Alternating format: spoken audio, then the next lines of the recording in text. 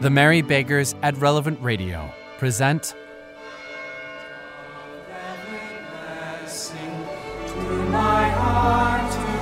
Episode 20, The Pawn Shop.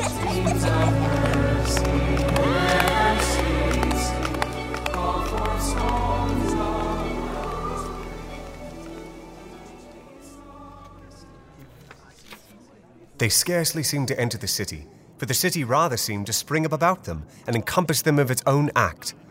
But there they were, in the heart of it, on the London Exchange, amongst the merchants.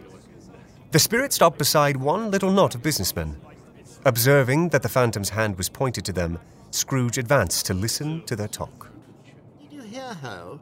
The notice doesn't detail that, and I didn't hear any particulars. No, I don't know much about it either way. I only know he's dead. When did he die?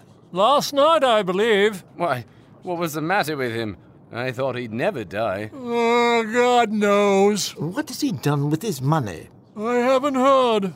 Left it to his company, perhaps. He hasn't left it to me, that's all I know. It's likely to be a very cheap funeral, for upon my life I don't know of anybody to go to it. Suppose we make up a party and volunteer? I don't mind going if a lunch is provided, but I must be fed if I make one. Well, I am the most disinterested among you, after all, for I never wear black gloves and I never eat lunch. But I'll offer to go if anybody else will. When I come to think of it, I'm not at all sure that I wasn't his most particular friend, for we used to stop and speak whenever we met. Anyhow, I must be off. Bye now. Hello. Good day to you both. Speakers and listeners strolled away and mixed with other groups. Scrooge knew the men and looked towards the spirit for an explanation. He received none. The phantom glided on into a street. Its finger pointed to two persons meeting. Scrooge listened again, thinking that the explanation might lie here. He knew these men also perfectly. They were men of business, very wealthy, and of great importance. He had made a point of always standing well in their esteem. In a business point of view, that is. Strictly in a business point of view. Good day, sir. How are you? How are you? Well, old Scratch has got his own at last, eh? So I am told. Cold, isn't it? Seasonable for Christmas time. You're not a skater, I suppose? No. Something else to think of. Good morning! Not another word. That was their meeting, their conversation, and their parting. Scrooge was at first inclined to be surprised that the spirit should attach importance to conversations apparently so trivial. But feeling assured that they must have some hidden purpose, he set himself to consider what it was likely to be. They could scarcely be supposed to have any bearing on the death of Jacob, his old partner, for that was past, and this ghost province was the future. Nor could he think of anyone immediately connected with himself to whom he could apply them. But nothing doubting that to whomsoever they applied, they had some latent moral for his own improvement, he resolved to treasure up every word he heard, and everything he saw, and especially to observe the shadow of himself when it appeared. For he had an expectation that the conduct of his future self would give him the clue he missed, and would render the solution of these riddles easy. I do not know the import of these conversations, nor what moral I should learn. But lead on, and I will bear you company. Ooh, this is my accustomed corner in the exchange, isn't it?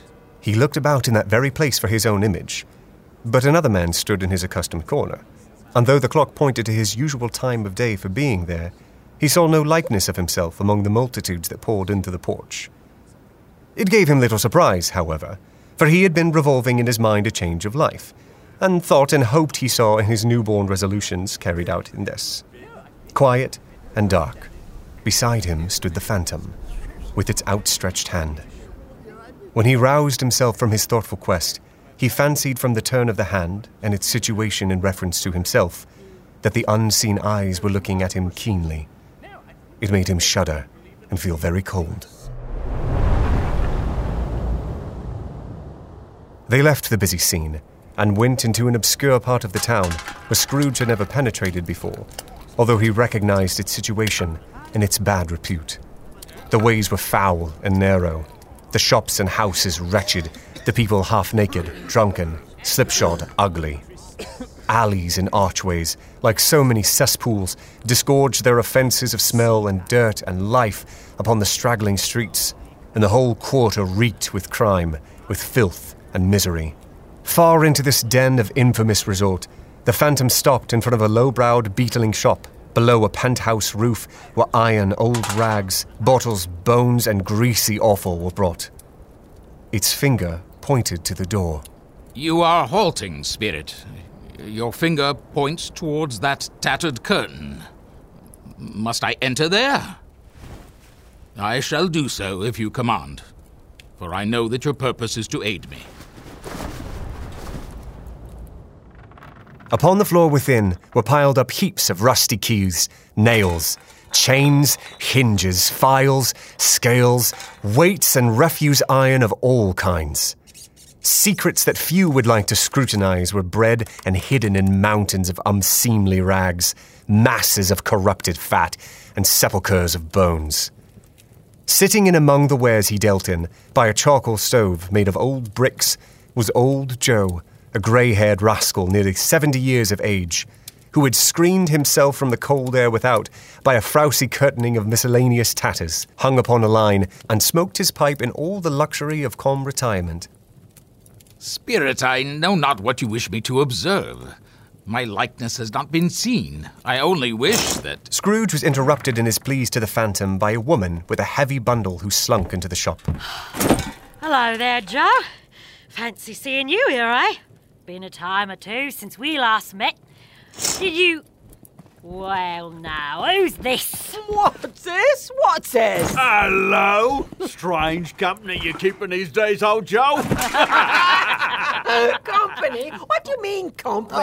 Do you think I invited you, Lordy? Oh, come now, this You lot rascal. of you. Never Come now, invited what are you you all. saying here?